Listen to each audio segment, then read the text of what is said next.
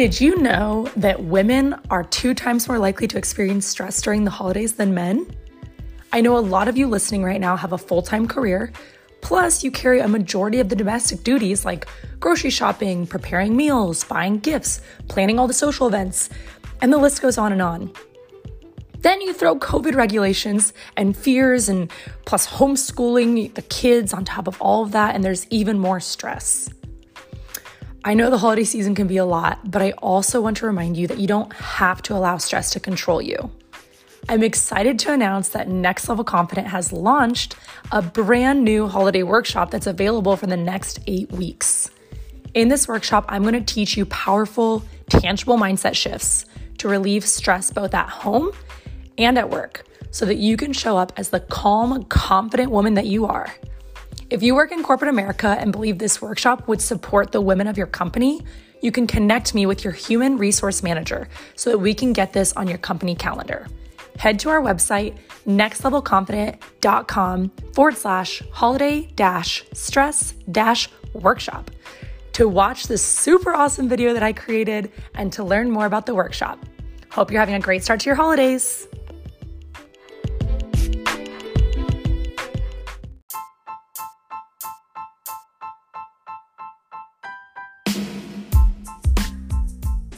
What's up? You are now listening to the Next Level Confident podcast with Janelle Lene. If you are ready to challenge your previous ways of thinking and take action on the bold, purpose-driven life you were created for, you'll want to keep listening. On this show, we will vulnerably discuss finding your purpose in life, strengthening your mindset, building quality relationships, and prioritizing your health. I hope you're as excited as I am. Let's do this.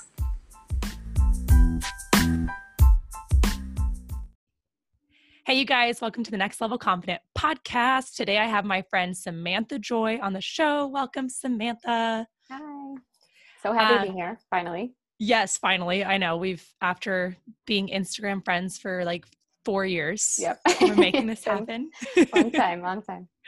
So you guys, Samantha Joy is an identity coach to aspiring entrepreneurs and influencers, and her coaching approach focuses on the concept of minimalism, enabling others to shift their identity to their most authentic self by clearing out aspects of their life rooted in an old story. So the result of enhanced mental clarity, an improved sense of self, and the ability to design an environment that attracts abundance and fulfillment. Give me that abundance and give me that fulfillment. I love it. Yes. So you guys, you can connect with Samantha on Instagram. It's at Samantha_Joy. And then __. So you got 2 underscores at the end. Samantha Joy, just as it all sounds. Whew. Okay. Samantha, will you tell us a little bit about your best-selling book that you've written called The Less Effect? Yes, I absolutely can. So I wrote this book a few years ago, and it all happened really quickly. So I had been a coach for years up to that point, and my trade was in accounting and consulting. And so it was a lot of like the business end of things with a lot of my clients. And then what I was noticing was there was always like something deeper. Like we would focus on a goal around some type of, measurement or something like that. When, we would dive into it, we'd realize there was something deeper going on. And so I started to see myself reflected in these people, because at the time I was in the corporate world, but also doing coaching outside of that, like a side hustle, if you will. And I started to see so much of myself in these clients, and I started to see like the common, challenges that they were having in myself and looking for answers. I mean, there's a way bigger story behind it, but essentially it was like, I was working with a coach and he had asked me, what is the message you die for? Like, how are you supporting these people in coaching them? Like, what is your message that you live and die by? And it literally hit me like all in 1 minute, because I had been exposed to minimalism a few months prior to that conversation with my coach at the time. And I finally made the thread of like, I am so much happier when I have less. And I started to tie it to moments, because I had moved, like it came to me out of nowhere. I had moved 6 or 7 times in a decade. Yeah. And I'm like, wow, I really feel great after those moments. I started to see a pattern. I would get overwhelmed. I would kind of make my next plan as far as a new job I was going after or a new city, just newness, right? And so I would move. And what do we do when we move? We purge a bunch of stuff, and not just stuff, like people. Were, the proximity is different, right? We're moving away from people. So we're ending relationships, whether it's friendships or platonic or anything like that. And a lot of times, because we're now moving into a new environment, we are letting go of old routines and habits and things like that. So that was what I noticed, was every time I would move to a new place, I would be like, yes, like I can do anything. Everything feels like great and new and fresh start. And then I would go back into old patterns. And I'm like, oh, okay. It's kind of like the Dr. Seuss, like wherever you go, there you are. Yes. It's a real thing. So it was like, okay, and then I had that session with my mentor and I was like, oh my gosh, this minimalism thing, there's something to this. So how can I, instead of continuing to move and break things off and run away, essentially, how can I create this right where I am? And not only how can I create that physically around myself, how can I create that socially with my circle and my people and my jobs? We go to a job in the corporate world every single day and we see people. Do we like them? Do we not like them? How do we feel when we're there, right? And then moving into I call it the habitual environment of what are the things we're doing every day? What are the behavioral patterns we're exhibiting? And what do our routines look like? Are we living for someone else the minute we get up in the morning? Or are we living for ourselves? What are we doing? So all that was swirling around in my head. And then it just basically started to snowball. And I put myself through, like I always say, the first date, it was me, because I went through a lot of this stuff and I was like, okay, step number 1, what's the inventory of the things around me that I don't want? What's the people, inventory of the people that I don't want, right? And then the things I'm like, what am I doing every day? What is my day consisting of? And how is that affecting the rest of my life? And so what ended up coming out of that was, we'll say, like in each module as it was coming together, was I would declutter and then I would use the space and be intentional in design. And again, different spaces, right? Physical, habitual, and social. And so I put that together in a framework and started putting one-on-one clients through it. And what I loved about it was like a program that had an end where we could accomplish something. Because prior to that, it was like, we're just going to do monthly coaching and I'm just going to be there to support what you need. And now I was giving these major tools to create massive identity shifts and massive action to hit the underlying issues. Because we can talk about, hitting goals all day, but if you still have the same crap around you and people that are really bringing you down and a job you hate, and or it's just you're not in the right place in your job, or just like pacifying or toxic activities or behaviors that you're engaging in every day, nothing I do is going to support you. Because even if for a little while your mindset shifts, and we can talk more about how I feel about mindset, you will go back because you're living in an old identity that was created from a story that you needed at some point, maybe when you were younger, that no longer is true, that no longer applies, right? And so then everything we've created around ourselves in all those areas just reflects that story, but we don't need it anymore.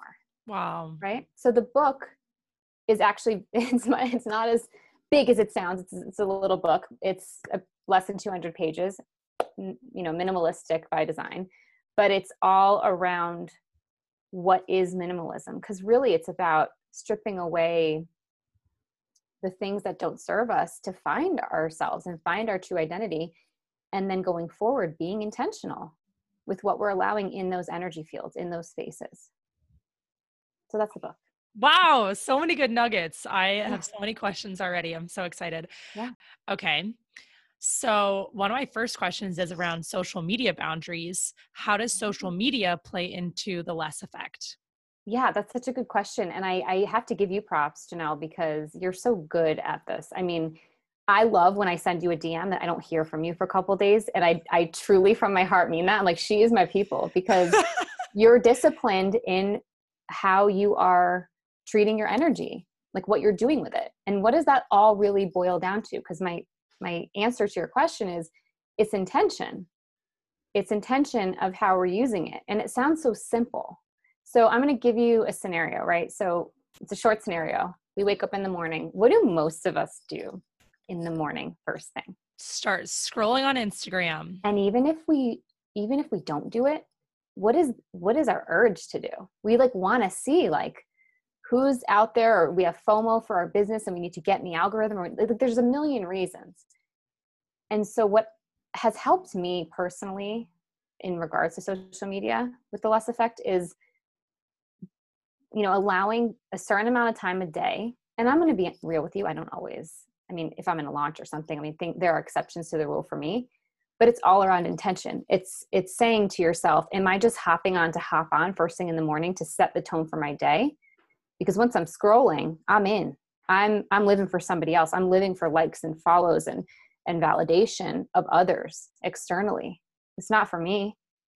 And so there's that piece of it. And then there's a piece of when I'm in there, am I just mindlessly scrolling, or am I engaging? Am I connecting? Did I have a reason to go on? And how many times have we been like, oh, I need to message Janelle back about scheduling the podcast. Ooh, squirrel. And then we're like, yes, yes. So it's just creating new habits around that. And so in like the program, I have an 8-week program. When we go into that module of habitual environment, social media comes up a lot.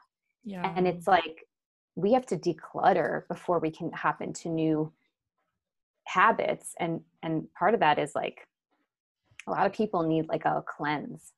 I went off for 9 months. I only came back on in April, or maybe it was March, like earlier this year. Oh, and that's like when we reconnected after like a couple years of not talking. Oh, fun. Yeah. That's cool. And it really, you take weekends off, or you take time when you go on your trips with your husband. I notice it, and it's amazing because it screams intention. You're being intentional with it, because we're all susceptible. If you've seen The Social Dilemma, we're all susceptible to that kind of, it's an addiction. Yeah. If we remember why we're using it and what it's for, because it's not bad. Social media is not the devil. It's not bad. Right. It's not like all these things that people are saying. It's not the demise of everything. But it could be if you're using it like that, right? Yeah. And I'm not going to be on my high horse, because I have my moments too. And it's a constant struggle, or challenge, I should say, to stay intentional with it. Yeah. Yeah. And I feel like one of the things that people say is less is more. And I think it's easy to say that, but I think that goes hand in hand with what you're saying about intention. If you're being intentional, then you might not need as much time on social media or as much time on your screen, because you're being intentional. But when you're not intentional, you've got the squirrel moments happening over and over and over again. You might have opened your phone to write an email back to someone, but you never even sent that email, And so having that intention, and for me, that's why, I'm like an undiagnosed like ADHD person. My mom's a therapist. She's like, you have ADHD. I'm like, I don't want to like label myself as that, but I probably do. It's fine. Whatever. Maybe not. But I'm easily distracted. I'll be honest. And so I need that sticky note that says like, here are the things you need to do today. And I always try to get one or two of the things on my to-do list, like the most important ones, not the easiest ones, because I want to save the easy ones for later on in the day. But getting those most important ones done first before I let myself check social media is so important, because then I'm like, oh, okay, I accomplished a few things, and now I'm letting myself maybe scroll or do whatever it is on social media. That if I were to get on social media first, I could go down to this like dark rabbit hole, and then all of a sudden lose motivation for those like 2 or 3 things that I really wanted to get done today. And then I'm bummed out with myself. I'm like, I waste all this energy on social media, and then I don't have the energy for the things that really matter afterwards. So I try to do those first, and then reward myself, like kind of like a dessert almost, with that social media fix, or whatever you want to call it. Yeah. Social media can feel like a party that we like need to get to, that's always going on. And that's the problem. It's like this ongoing party, and we feel like we need to be a part of the party, or we're going to miss out, or no one will know that we're there when we're even there, or that we're missing, or any of those things. And something that's helped me a lot, like I can't stress this enough, I'm a huge, huge fan of the morning routine and getting up early. And again, I'm not perfect, but especially with a toddler, it gets a little crazy. But more importantly, because I have a toddler, it's kind of like I need that time in the morning. And so it feels like the party takes a little break at like 5 a.m. and I can relax and I can do my journaling and all this, my meditation and all the stuff that I feel that I need that morning, so that when the party ramps up around, whatever that peak time is, like, you know what I'm saying? Like, yes. it's a real feeling. Like, yeah, we don't feel the Instagram, Facebook party FOMO at 5 a.m. We just don't. So it's that's easier true. to focus. But if we're getting up later and we're rolling out of bed, I do think we need that hit less when we're fulfilling ourselves before. Yes. It's all connected, Right. And I'll just do a little Enneagram plug, because I always talk about the Enneagram. Everyone who listens to this podcast knows I love the Enneagram. Sam and I were just talking. She's a 7, I'm an 8. And I think for a 7, probably especially, I feel like 7s more than any other number struggle with FOMO. And so I could see that, like, especially as a 7, it's like, oh my gosh, like, I really want to be on there. I really want to see what's happening, because you just, like, 7s just thrive on that fun and thrive on that connection with people and the adventure. And so I think all Enneagram types probably struggle with the party happening on the phone, but I would think maybe 7s might have it even more because they just love that fun and that party. It's interesting because I'm like a diehard introvert. Are you? I am, because, this is what I learned, because I love speaking and being around people and being at events and like the high vibration of others and community. It's really important to me. But one coach taught me, and I'll never forget this because it resonated so deeply, was because sometimes it's confusing. It's like, I love to be around people, but I also love to be alone. I love my alone time. Which am I? And she helped me to see that it was where I need to recharge. I love being around people and I love sharing that energy. And then I love being by myself to recharge so that I'm able to do that and be with others. Right? I know. And I've always heard that. Yeah. Like, wherever you recharge your batteries is like, that's how you know if you're an introvert or extrovert. I don't know. For myself personally, I need both. So most people look at me and think I'm a diehard extrovert, which I think I am, but I also love alone time. Like, I could just lock myself in a room for like 2 hours by myself and journal and read a book and like have no TV, I could just love 2 or 3 hours by myself. But then by like the third hour, I'm like itching. I'm just like, I need to be around my people. Like, I need people. So I feel like I need both. I don't know. I mean, I could spend a day doing that. So I think okay. There you go. There you go. So we're seeing what it's like there. People think I'm weird. I usually work on Sundays. I save like 4 p.m. on for something social, but I love getting up on a Sunday and like, no one's calling me. I don't have calls. I have nothing planned. I can work on content. I can read. I can do all the things for myself. And for a while it was like FOMO, but it's Sunday, it's the weekend. And then I think slowly through being an entrepreneur, I let go of the attachment to like the 7-day week and the work week. And I also have a toddler and I'm a single mom. So it's like, I needed a bit of restructure there as well, but I've like let go of that and it works super well for me, so that, I don't know, it just, maybe it's the introvert in me, but I just get so much done on Sundays. It's amazing. Yeah, totally. And I also don't have a beach across the street from me like you. So I think if I did, I would struggle a lot harder. I'd just work at the beach. Exactly. But here's the thing, you get to the beach with your work and you're like, okay, I'll work at the beach. And then all of a sudden you like, don't even care. You're like, nah, work can wait. And then you're like, this is work, which actually I talk about the success formula, and I'm in my mid 30s. I'm finally like truly grasping how important play and relaxation and self-care like play into the success formula. Because then when we're actually working, it's like heart-centered and it's intentional and it's clear of the things we need to work on versus not work on, because we're so grounded and connected with our identity and what we love. So it works so in tandem. It's so important. Oh, totally. Like when I go and have fun outside and I go to the beach and I have, I bike there on my little beach cruiser and all that stuff. It's like, I'm so filled up when I come back to work. I'm like, I love my life. I love working. I love this. But if I just work, then I'm sitting there just like every email I can barely trudge through, you know? And so I agree, like having fun is 100% a piece of the success formula.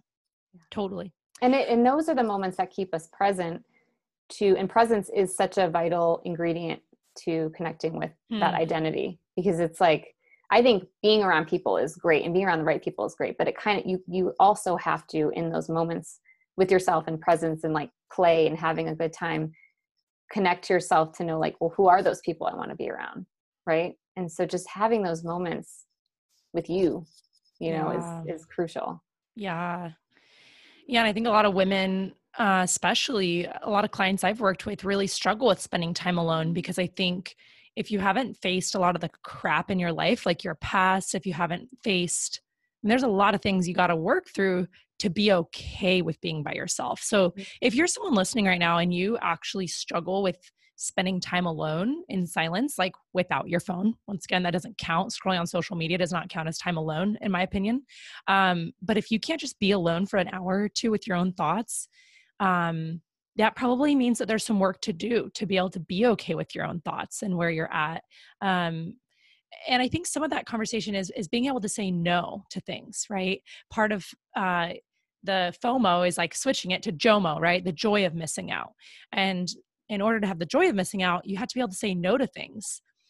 And Sam, something I've realized with a lot of my clients is they have such a hard time saying no to other people. And they have a really big challenge saying yes to themselves. Why do you think that is? Can you break down for me, and I think I already know, the demographic of your clientele? Because I think it's women. Yeah, I mean, I think most of the Mostly. women who are on listening to this podcast right now are probably like in their 20s or 30s, and most of them are working corporately, or there's probably a few entrepreneurs that are listening as well, but I would say primarily most of them have some kind of maybe more 8 to 5 type job. And I would say probably most of them are dating or married, and maybe some of them have kids. Yeah. There's my demographic, I think. Okay. I'm like, everyone listening, yes or no? So I can, relate to a lot of those things. I'm a woman. I'm in my mid-30s. I was in corporate, so I can relate to that. I'm a mom. So being in that experience, having had that experience, I know okay, we'll talk about the corporate world. We, as women, especially women I think you deal with a lot of women in STEM, right? Yep. I was a vice president of technology in my last job. Okay. I had a lot to prove all the time. I had to be on my A game, and I had to make sure everybody was happy and just continue climbing that ladder and proving myself.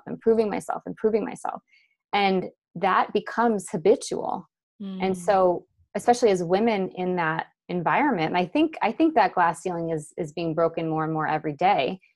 There is like a bit of a behavioral thing that gets formed around, these industries, that it's kind of a man's world, and any woman in there that's doing well, that's young, that's attractive, good luck, because you're constantly trying to exceed expectations. And then you come home, and what are you supposed to do? Just like break out of that? And you spend so much time at work, that becomes second nature to just want to please everyone. And then on top of that, another thing I can relate to, if you're coming home to family and children, you're in another mode. It's another often masculine mode of needing to do and implement and like just please everyone, right? And that's kind of like the matriarch role as well.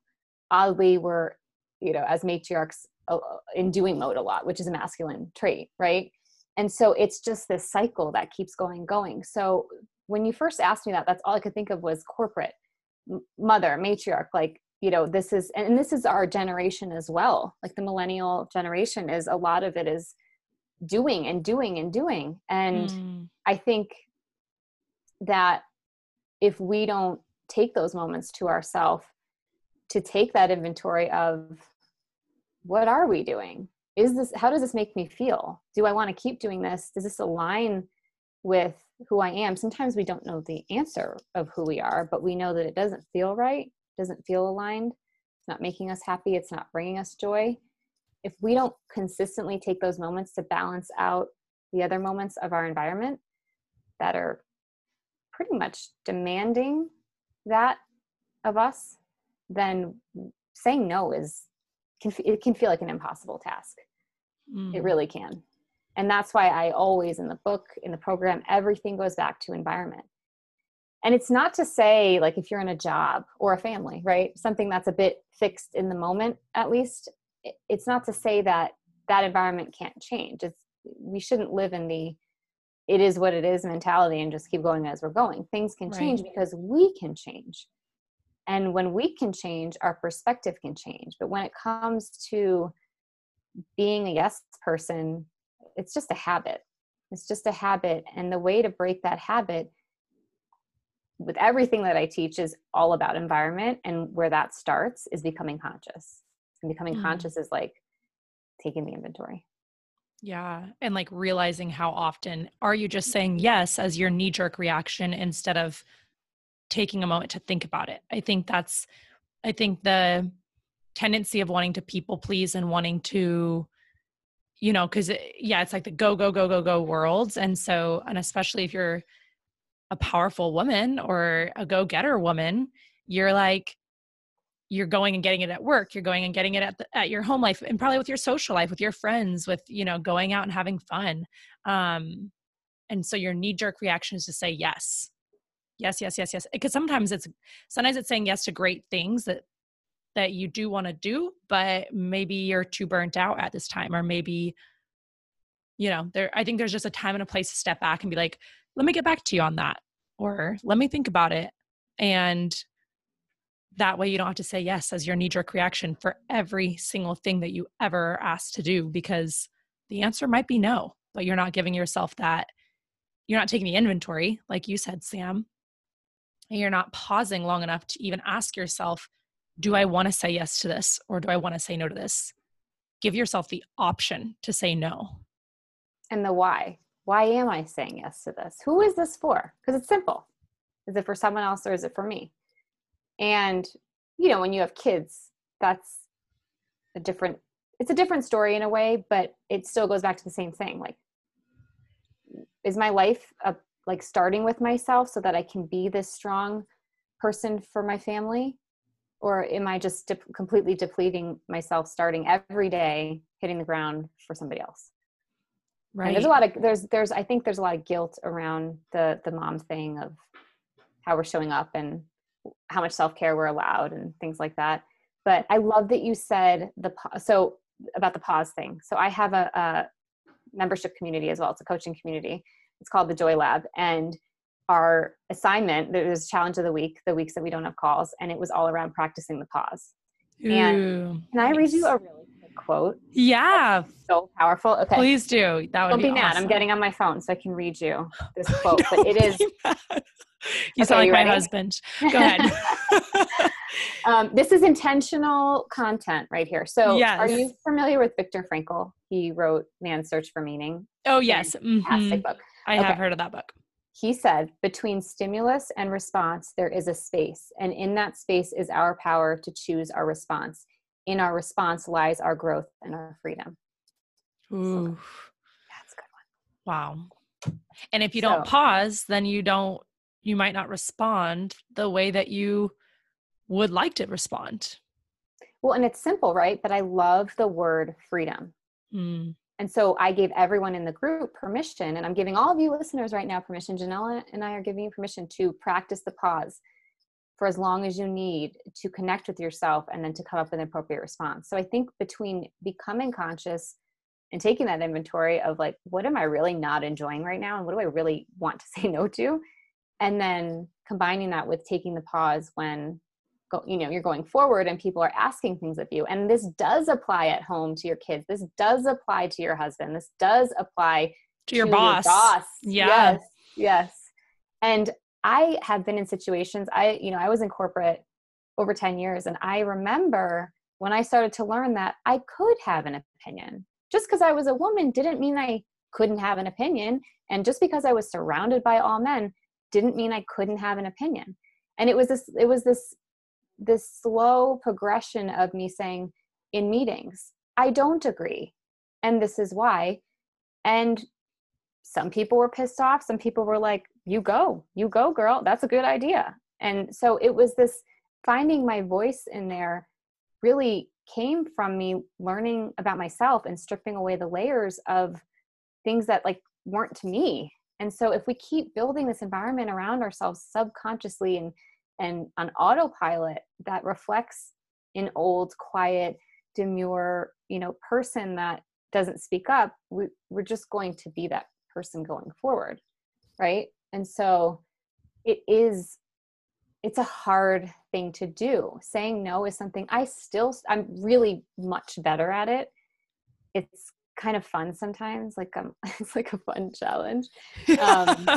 And somebody who told me this, I had a call with a new client, and she said to me, a mentor told her, always do one thing less than you are able, because stuff always comes up.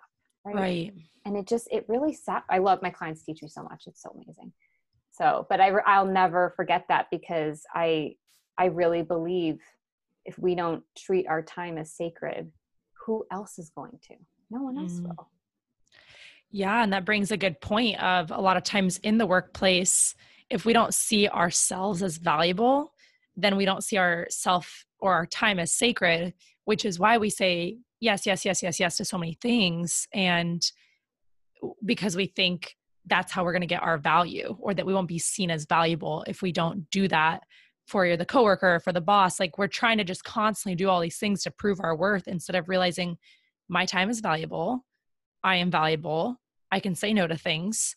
And it doesn't mean always saying no too. I mean, that's the thing, is that that's what makes it so hard, because we live in a very black and white world, right? I was talking with my newest client recently, and she was saying, I feel like I can either be the yes woman who just makes everyone happy, or I can be a total biatch and just be like, no, no, no. And it's difficult to try to find the gray on that, right?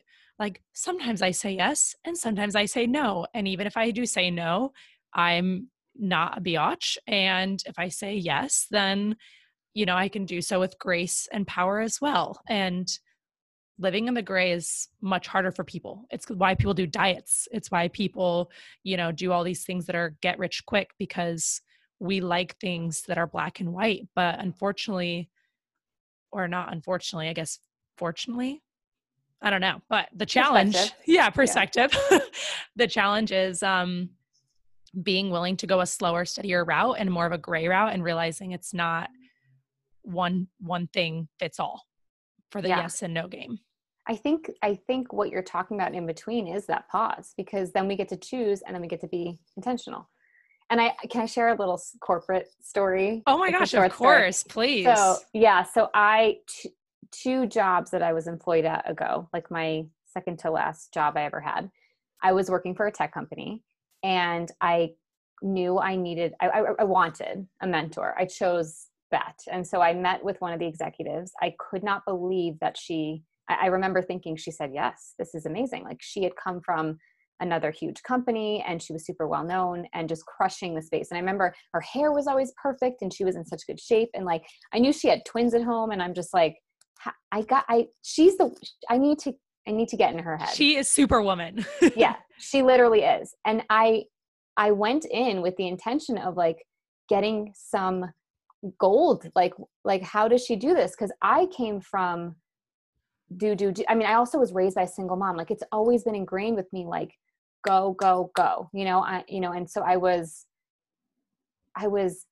bred around the idea, like, you don't need a man, you gotta, but it like went to the extreme of like, no one's gonna help you. You got to do everything yourself, and like, no one's gonna save you. And it was good in some ways, and also really fixed me in my masculine. I'm now understanding the balance, the divine balance of the masculine and feminine.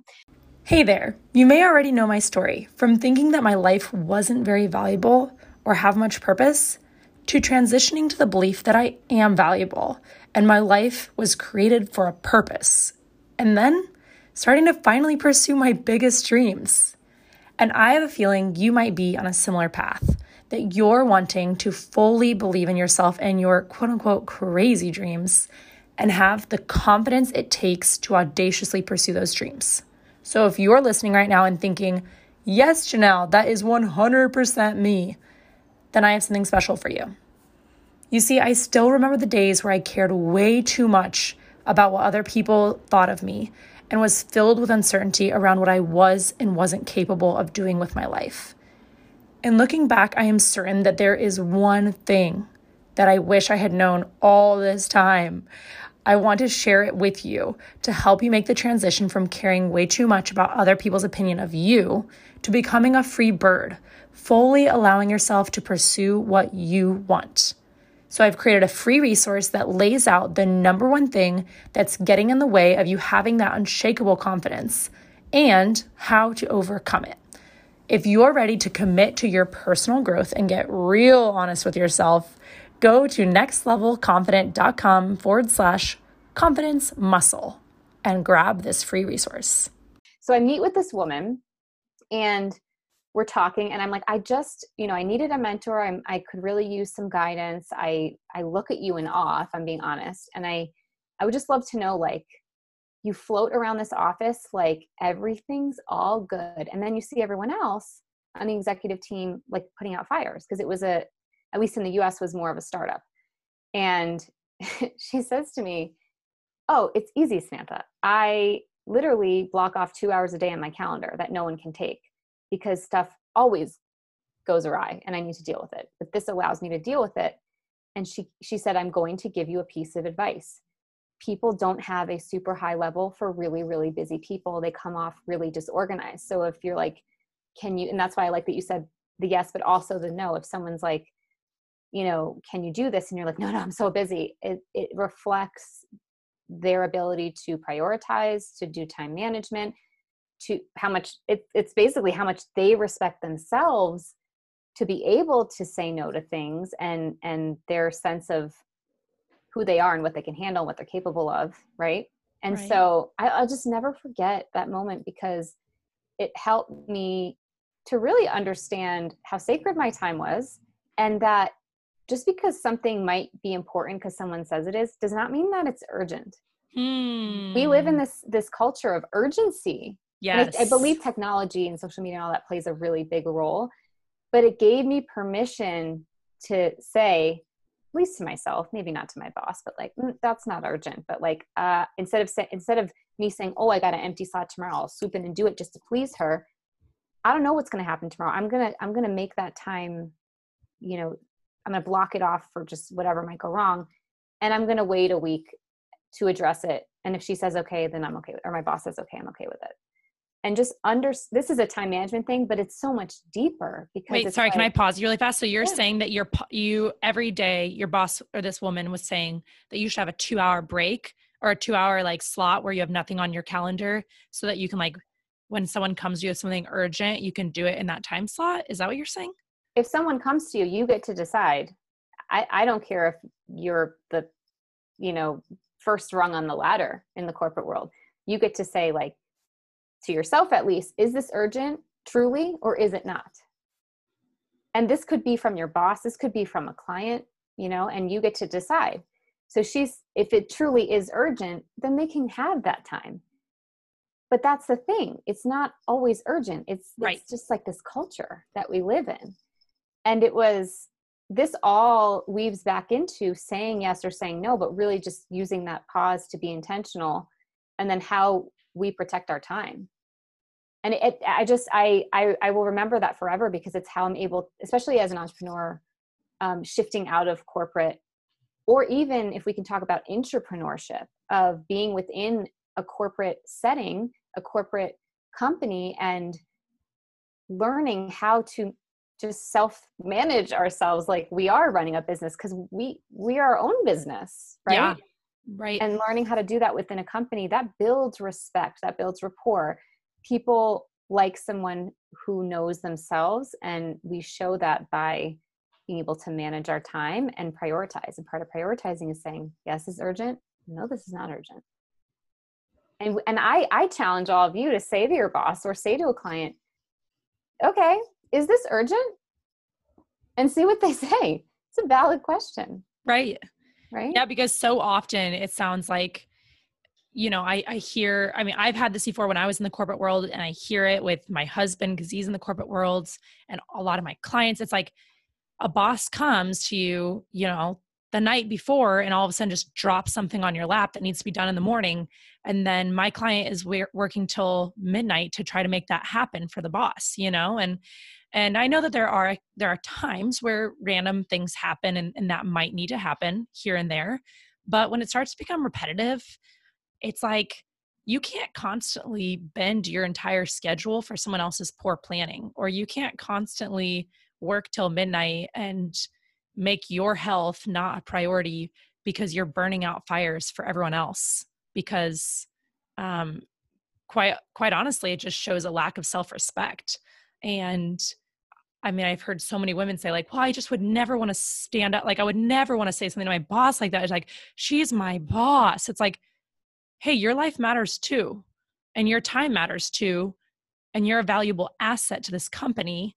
So if you're going to be treated like crap over and over again, and probably unknowingly, I'm not saying the boss is doing this on purpose. It's not like the boss is usually trying to be a jerk. They're just unaware and treating you a little bit like a workhorse, and just, you have never spoken up. So you've trained them to think that it's okay to keep doing that, right? Because you never stood up for yourself. You never paused and said, hey, is this actually urgent? Because if not, I'd like to work on it tomorrow, or I'd like to work on it in a week when I have my plate is a little more clear. Like, being willing to question it. I know you think your boss is like God, but you are in control of your life, and you don't have to say yes to everything your boss tells you. And you don't have to bend over backwards at a moment's notice every single day just to please your boss, because that might look cool in the short term, but long term, it's not going to be good for your health. And long term, people aren't going to respect you. They're going to walk all over you because you never stand up for yourself. And there are plenty of other career options out there for you. There's an abundance of opportunity. So if you're being walked all over again and again and again and again, well, first of all, you need to give your boss the opportunity to make a change, because they might not know that they're doing something like this to you. And then if you give them a couple opportunities to change or make things better, or to collaborate to make things more manageable, then you might just need to walk away from that position and get a different position with someone who respects your time, because you respect your time.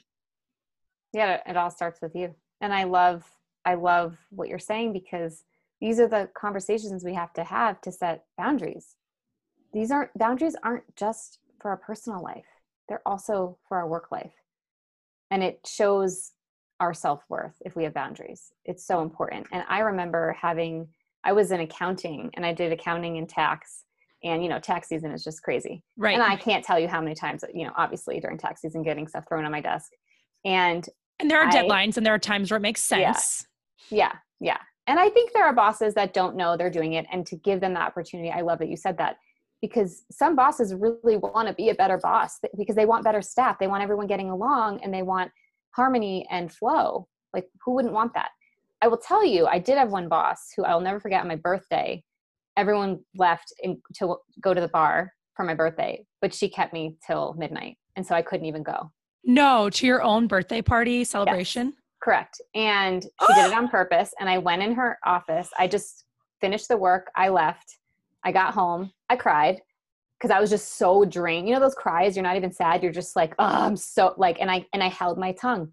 And sometimes, and I want to give some people credit on here, is it's hard to have those conversations, but sometimes you get to a breaking point where you are like, enough is enough. I can still do this respectfully, but it's got to come up, right? I think a lot of us people that are listening have experienced a not great boss situation. And so I went in there the next day and I said, I found what you did last night. I think we both know it was extremely disrespectful, and it really upset me because you did not need to keep me. You have never kept me this late except for this day. So I had the conversation with her, and I gave her concrete examples that she's done similar behavior prior, and ways that I've tried to create solutions around it that didn't work. And I was giving her an opportunity to kind of come clean with me and work through this. I actually quit in that conversation. And the next day she gave me a raise because she realized I don't know that she really realized my value until I showed up in my value. Yes. Like I realized my value. So my behavior exhibited my value. Yes. And then she consciously was like, that would really suck if she left. I would actually be screwed. And I got a raise. Now I didn't end up staying there because she just was who she was, but that's amazing. It was honestly though, like valuable in the experience and the lesson of, okay, like here's what can happen. I quit and leave and find something better and I don't have to deal with her anymore. Or, you know, she hears me and some changes in me. She did get a little bit better. And so to me, those are both opportunities. It is a win-win when we see our value, right? Yes, totally. And, you know, she probably got better that day because you were willing to have that conversation with her respectfully and boldly. And people often just don't know what they're doing. That's what I try to remind myself of, my clients of, anyone who I talk to. It's like giving that person the grace of understanding they might not be doing that on purpose. It might be an accident. It might be they're just lacking emotional intelligence or awareness around their behaviors, because we all have had that. I've had friends give me feedback on things, and when they tell me, it does hurt at first. You know, it's not easy to hear the things that you're not doing a good job on, but it provides growth. And we often think that if we if we offer up this information to our boss or a friend or our loved one, if we give them the feedback, they're going to hate us afterwards, right? That's the biggest fear. I think deep down why we don't give feedback or ask for what we need is because we think if I ask for it, this person will hate me, or this person will disown me, or I'll get fired, or I'll no longer be loved. Those are our fears. And while it feels very counterintuitive, the truth is that when you see your value, just like what you were just saying, Sam, in your story, you thought that, I bet most women who were in your shoes in that moment might have thought, if I have this conversation with her, I'll probably get fired. But because you came with self-respect, you got a raise, which you didn't decide to take, but you got a raise. I took it. I did take it. Oh, you did take it. But I didn't last very long. Oh, eventually. I see. But it was a learning experience. But I did take the raise. You did take the raise. I'm very glad. I was worth it. I was worth that raise. I was not getting paid enough for sure. I thought you meant you immediately quit, like right out. I thought first I told her I was leaving. Like I was not. Right. And then she offered you the raise, and then you said yes and you stayed, and then you quit. Eventually. Yeah. Gotcha. Okay. I actually moved to San Francisco, but that's a different story. Yeah. I was like, I'm out of here. I'm out of here. But the point is that it feels counterintuitive, because it feels like if you're going to have a hard conversation, you think that the person's going to hate you, but a lot of times the opposite happens. They start to respect you, and you actually get what you wanted in the first place. And that's the part that most women, I think, don't get. They think that it's going to be bad if they bring up this issue, and really it's not going to be bad. You'll end up winning in the end, and everyone wins because you were willing to step into your worth. Well, here's the thing about that is I saw this quote once, and it said, the people that become upset by your boundaries benefited from you having none. So really what that says is, like, if a boss is not going to hear you or respect you and fire you, that was a really unhealthy relationship. And you probably shouldn't be around it anyway. And it's easy for us to say, right? Oh, okay, they fire you, and then you have to get a new job and all that. But this is all part of finding the joy and happiness in our life, is creating the boundaries because we believe we're worth it. And the only way we achieve or experience the things that we feel we deserve is by setting the boundaries out of self-love and self-worth. That's the only way. And there are so many lessons in that. And really, we don't have to go to the dark side of like, oh, the worst case scenario. What about the best case scenario? And something you said, Janelle, that stood out to me was this approach benefits everyone. It's not just about us having the moment of self-worth. It's about you possibly making your boss a better boss, because you're giving the feedback and you're giving them the opportunity and the benefit of the doubt to do better that they might not have known. And without taking that approach, we can't improve things. It's not going to happen on its own a lot of the time, unfortunately. Yeah. And the more comfortable you can get with giving feedback, the more comfortable you can get with getting feedback Mm-hmm. and realizing it's okay if you're on the receiving end of it, right? And being humble and gracious enough and not defensive when someone says, hey, I see you're doing this, this, and this. I don't like it. And you can be like, instead of immediately thinking, no, I don't do that. Who, me? No. It's being like, oh, maybe I do those things. Let me think back. Oh, I actually have done those things a few times. And I could see how that would be frustrating for that person. And how can I be better for them? And how can I be better for myself?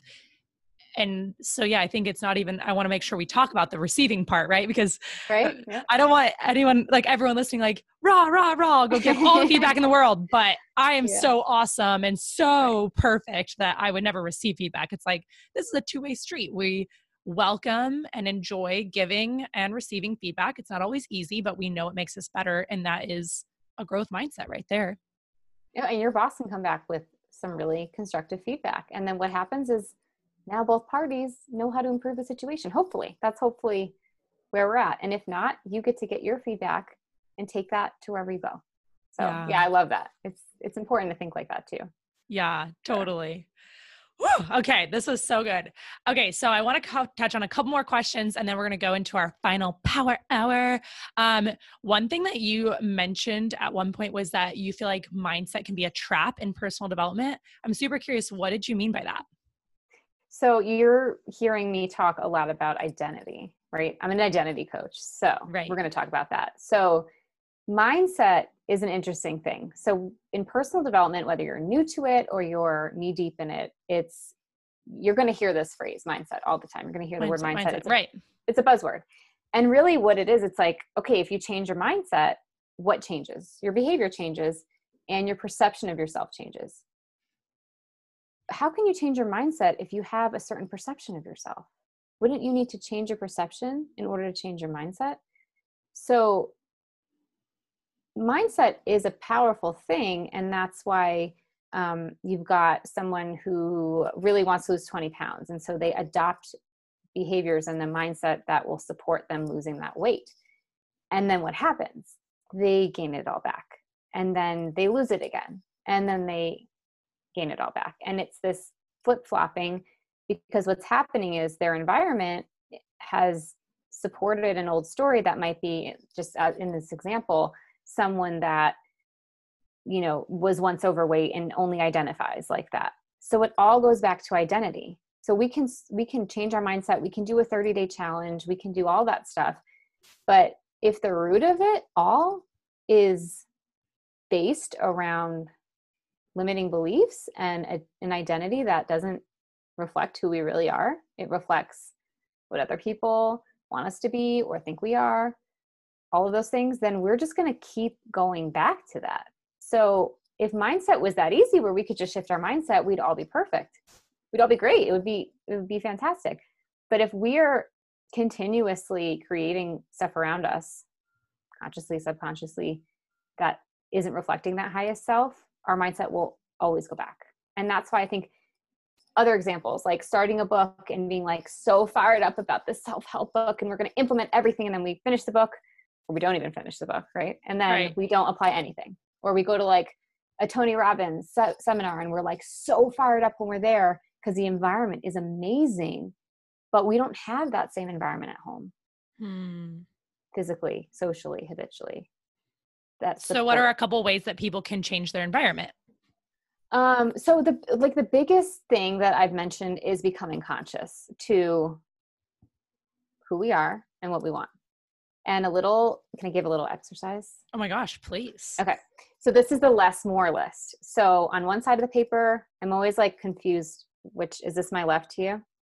Yes. Okay. But this is my right hand. So, yeah. So on the left side of the paper, you're going to write less on the top. And on the right side of the paper, you're going to write more, and you're going to put a line down the middle.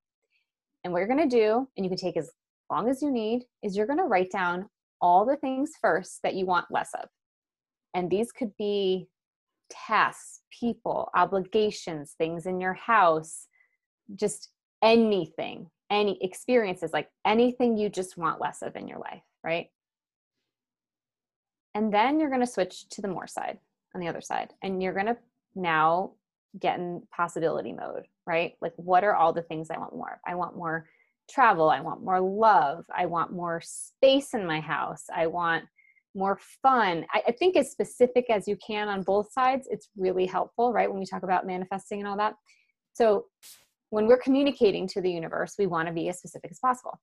Once you've done that and you feel complete, you're going to go back to your left side and you're going to go to each line. You're going to write down what it's going to take to discard that from your life. And if it's like, I want less clothes with holes in it, easy, right? We just throw it out, right? Right. We just get rid of them. Right. If it's like, I want less of my husband, I don't know. I'm just thinking of a really extreme one. I'm just saying, I'm just saying some are harder than others. I don't know. It's true. No, that would be a very hard one. Yeah. I want, we'll go back to the boss thing, right? Like, I want less of this boss, sounds weird, but yeah, it's fair. It just means moving to, what it could just open up the possibility of like new job, new department, new role, new dynamic with open up your mind to the possibilities of how you can get rid of these things in your life. Because you clearly wrote them down and you don't want them. On the more side, you're gonna do the same thing. And what's really cool is that once you've opened up the possibility of how to get rid of stuff, it leaves this like theoretical space of possibility to have more of the more side, right? And that seems possible. So what is it going to take to get more travel, to get more love, to get more joy, or whatever specific thing you put on that side? And what's really cool about the more side is sometimes you write things down that you've had before. So you get to think about, well, when did that leave my life? And why did it leave my life? And what this does is it just creates this consciousness around what you want to create, which is so powerful. And then from there's a bit more, but it's starting to discard stuff in your physical environment. It's having hard conversations in your social environment. It's, looking at the inventory of our habits and adopting new routines. And there's a lot that goes into that, but it all starts with becoming conscious to who we've been so we can become who we are. Because really what the Less Effect is about and what the work is about is it's uncovering all this, this massive pile of stuff the yeses and all the things that should be all that stuff, right? It's also consumerism, all the stuff we thought we needed to buy and have to fill in the blank. We get to peel that away and then find ourselves, because we've been there the whole time. We've just cluttered so much stuff and people and things and behaviors on top of it that we don't know anymore. So bringing all that stuff from our like our desires and wants and dreams and all that into our conscious mind, we can make the shift around us to then put us into that identity of who we are, so that the things that we do and the things that we create around that newfound space reflect that person. That's cool. So we can say things like no, we can create boundaries. We have a home that makes us feel like, maybe not at a Tony Robbins event, but like we feel energized by our spaces and not drained by them. That's so cool. I love that assignment. Everyone listening, please do it. And I feel like it's probably one of those things that after you get done with it, it would probably be easy to feel overwhelmed, I would think, because you're like, oh my gosh, I have so many things I need to do. I have all these things to get rid of and all these things to add in, and I need to do this and that. I feel like even if you were to just pick 2 or 3 things to get started on, like if it's getting rid of the clothing with holes. I had a client actually recently, that's one of the things I talk about in my program as well, is like getting rid of old crap in your life. And so a lot of times my clients will go through like their garages or their closets and just get rid of all the old clothing and the things that don't make them feel sexy that they wear. And so my client was like, this is really weird for me to tell you, but got rid of all my old thongs. I've had those thongs for like 10 years and they have holes in them. Why do I still have unsexy thongs? Like, I don't need those nasty things. And I was like, yeah, like that's even amazing. That stuff can be weird. Like energetically, you're putting on these nasty, holy thongs and you're like, Janelle, great. That's awesome. I love that. I mean, honestly, like we've all been there, right? And we've all been, yeah, we literally have all been around. There. Yes. And if a lot of us millennials were raised by like the baby boomer generation of like hoarding and holding on to everything. Yes. So we literally do that. And then we realize one day, like, we don't have to do that anymore. We don't have to keep like acting like we need all this stuff, or like if it's gone, that we suddenly, I think there is a discomfort of letting go because we as humans create meaning around even things, right? Right. So letting go, even on a subconscious level, we have attachment to things. That's a whole nother discussion around attachment. Right. We'll be here for another 5 hours. Yeah. So stay tuned. It's a real thing. There's a study you can read about in the book. It's called the endowment effect. And really what it is it's like, there's two groups and one gets mugs. It's simple. They get mugs and they're told they own them. The second group gets to just inspect the mugs, but they don't own them.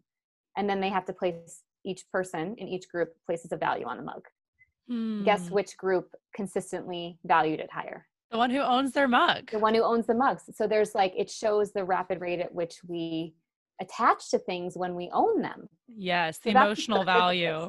Yeah. Yes. That's like Frankie and I, when we're listing things on OfferUp, and he's like, that's for sure worth $100. I'm like, dude, that thing is like $10. And he's like, no, it's not worth $10. I'm like, I looked at everyone else who's posted it and they're all at $10. Like, that's where we're at. If anything, we have to go to $9 so we can have ours bought quicker. And he's like, it's got to be $100. I know, it's a real thing. And then there's emotional attachment. There's sunk cost bias, which applies to things, people, all that stuff, right? Around, we put so much time, energy, fill in the blank to it. We have to hold on to it. And it's like, okay, so we'll keep spending time, energy, money on this thing that we don't even want. That doesn't make sense when you say it out loud. Right. Yes. So yeah, there's a whole list of reasons, but I love your example of the woman with the thongs, because that's why, so I have an 8-week course that people can go through to actually apply this whole, it's the less effect method of going through it. And it does start with physical environment, because when we start to discard things that we even feel the slightest attachment to, for whatever reason, we start to build confidence in our ability to let go. Because the Buddhists, that's what the Buddhists say. It's the our suffering is from attachment. That's where it comes from. So learning how, and it's true, because once we don't have the attachment, we can be present, we can enjoy the moment, and that's where our joy is. So it starts with the physical of doing that. And then, on top of being able to let go more, we also tend to get more grounded in our true identity, which gives us that confidence to discard in other areas that might be more difficult, like our relationships, like super difficult, right? Habits that we've, behavior patterns, letting go of stuff like that is hard. But when we shift that environment, it just opens up such a world of possibility to who we really are and what we really want. Yeah, totally. And what I think is so interesting, like, we're both coaches, right? And I do talk a lot about mindset. And I think it's interesting because we're saying the same thing. Like with my clients, we work on mindset and we work on the limiting beliefs and recreating the new story. And I work on mindset first. And I often don't even talk that much about getting rid of things. And it actually is like a natural change as they're working on their mindset. Their environment starts to shift. And like a lot of my clients will end up breaking up with a boyfriend or end up leaving their job. Like there's so many shifts that are happening. And then it's funny, or not funny, but it's just like cool, because what you're doing is you're focusing more on the environment and the identity part, and their mindset is shifting. And so I feel like it can be done as long as you're going back to the limiting beliefs and going back to the stories and retraining the stories. I think anything is possible. Then both happen synonymously, right? The mindset changes while the environment changes, and the environment changes while the mindset changes. And all of this, and shifts are just happening left and right. It's so the magic is in the shift, right? Because then we're so solid in that mindset, and we can go forward and make the decisions around our highest self.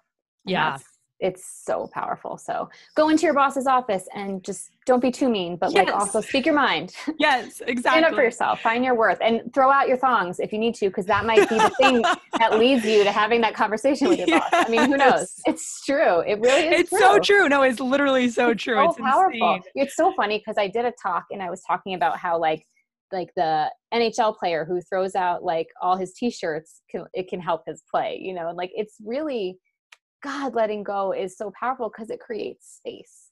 That's the beauty, is it creates space for us to show up as ourselves. So cool. It's so cool. I love it.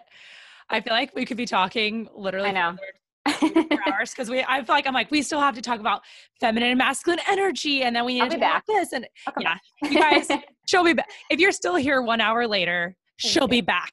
Okay, so let's go ahead. I usually ask the question, if you could have every listener take action on one thing after listening today, but I feel like you already answered that with that journaling homework. But if you have anything else, feel free to say it. Something that I go through in the first like week or module of this program is we go a lot back to childhood.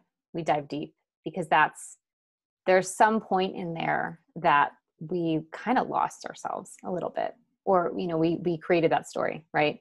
And it could be because we wanted to fit in. It could be from a traumatic event. It could be from like a survival mechanism. It could be really deep. And so maybe in the show notes, I have like 3 questions that really start to prompt someone to get into that thought process. That's really powerful.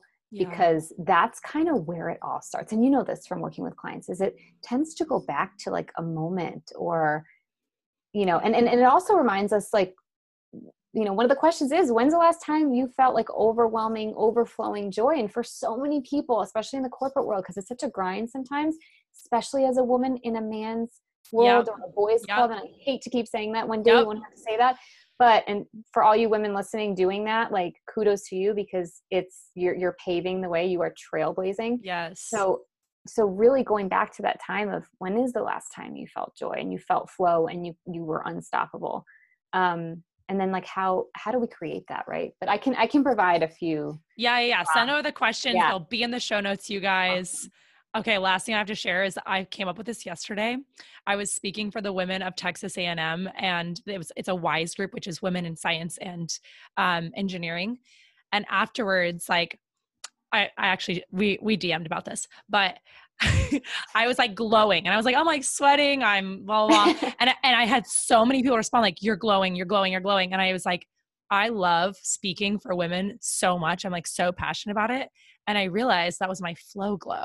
And I'm like, you get a glow when you're in your flow, right? Okay. I am a little sweaty right now, which is that glow? Is that different? I think that's your flow glow. Yeah. Like I'm like warm. I'm like, whoo. Yeah. Yeah. It's like the hot energy of like doing something that you're passionate about and that you love. And you're like, you're in your flow. And I feel the same way. I'm like a little bit sweaty right now. I'm a little glowy, but I'm like so happy. Right. And so, that's part of the question is like, when was the last time you were in your flow glow? Like you were having so much fun that you were glowing. So, oh my gosh. I mean, I'm glowing. I'm feeling it in this conversation because this is the stuff that lights me up. I mean, I love, that's how I knew something shifted in me, is I love my clients. Like I truly, like I remember having clients where I'd have to show up to calls and I'm like, it's not working. Like this is not lighting me up. Something's got to shift.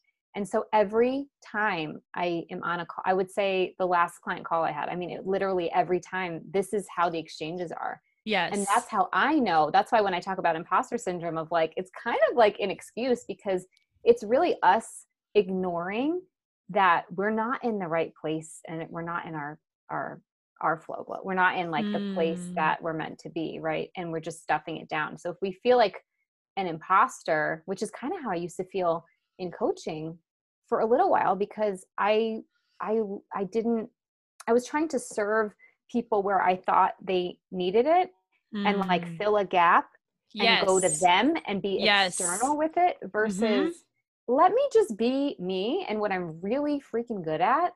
And then suddenly I was like owning like me and like, and then people were like, hey, can I work with you? And I was like, yeah, you can. And so now that's the energy in the sessions. And I like get off sessions and you know, when you're in that flow with clients and then they like send you a message after, it's like when you have a really good date and then the guy like sends you a message after. I get these like very like awesome messages after of feedback. And it's like, that's how I knew I was in that identity. And, we're ever evolving as well. So just, I think case in point of this whole thing is like, get back to you, like whatever that means, like pausing, becoming conscious, taking the inventory, and then just making the decision of like, all right, it's shift time. I'm ready. I'm ready. I either can repeat, and I always ask people this question too. I'm, digressing a little, but basically like, are you willing to live like this for the rest of your life? That's one of the first questions I ask clients when we start working together. And the answer is always no. That's why they came to me. Right. Right. You know? Yeah. And I'm the exact same way. Like when I was doing fitness, it felt like I've always felt like I should do fitness because I'm like, I think women need help with their physique, you know, so that's what I should do. But what I always wanted to work on was confidence. That's actually why I quit my job at the tech company I worked at in Colorado. It's why I moved to San Diego. It's why I started my business. It was always about helping women's confidence. But I kept going back to fitness because I thought that's what I should be doing because like that's what women want. But they don't want to talk about confidence. That's boring. Like it's like a mindset thing. Like people don't really care about mindset. Like people are always like, you want to help them with something they want help with. And they don't want help with confidence. They want help with their body. And so I'd be like, you're right. I'll just talk about the body all the time, you know? And then I finally said, screw that. I want to talk about confidence. Yes. And it's the same thing. It's like now more and more and more you attract more of like what you're looking for. And you're like, this is amazing. It's so awesome. It's such a flow. And it's such a flow. And you, flow. and you get that hashtag flow glow. Hey. That's going to blow up. So you guys, oh my gosh, gals, you heard it here first. You heard it here first. I'm going to use that all the time now. Yeah, I love it. Okay. So now we're going to get into our power hour of questions. Okay. Sam, what is the best advice you ever received? Best advice I ever received. That's a great question. I think this isn't a concise thing, but when I watched the movie Minimalism, just the message of that movie like changed my life. So I don't know that it was advice, but it was exposing a way of life to me that really made me so fulfilled and so happy and changed me forever, honestly. Yes, it's such a good documentary. I'll link it below. What's your favorite beverage? Water. Sorry. Water. Okay, kombucha. If it's not water, it's kombucha. It's kombucha. Okay, what kind of kombucha? I like something with lavender in it, usually always. Fun. Usually always. I don't know if that's the same. Usually always. I'm going fast. I love that. Okay. I have a blank at my desk at all times. A crystal. Ooh. You're the second person to say that, actually. Yeah. That's cool. A book or a podcast that you're reading right now? Oh, I'm reading the book Attached, which is all around attachment theory, and it's fantastic. Yeah, I've heard such good things about the book. I actually am putting that on my reading list. I don't amazing. Say that to everyone because I only say things if I actually mean them, but I actually want to read that book. Phenomenal. Favorite personality test, if any? I recently did human design. It's amazing. I don't know if that falls in the category of personality test, but it's wonderful. Yeah. Awesome. Okay. Best moment as a businesswoman.